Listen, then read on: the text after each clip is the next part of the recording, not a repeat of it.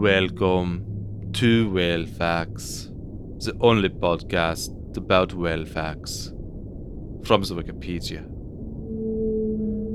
A 2010 study considered whales to be a positive influence to the productivity of ocean fisheries in what has been termed a whale pump. Whales carry nutrients such as nitrogen from the depths back to the surface.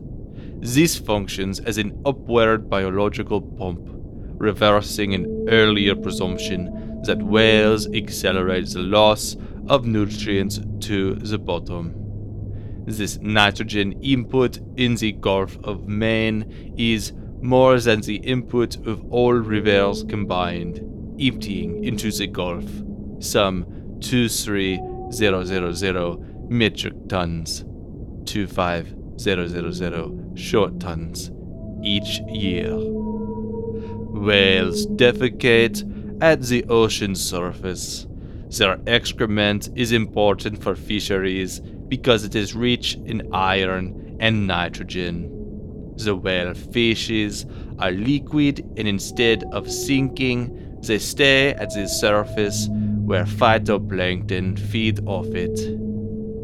These are the whale facts.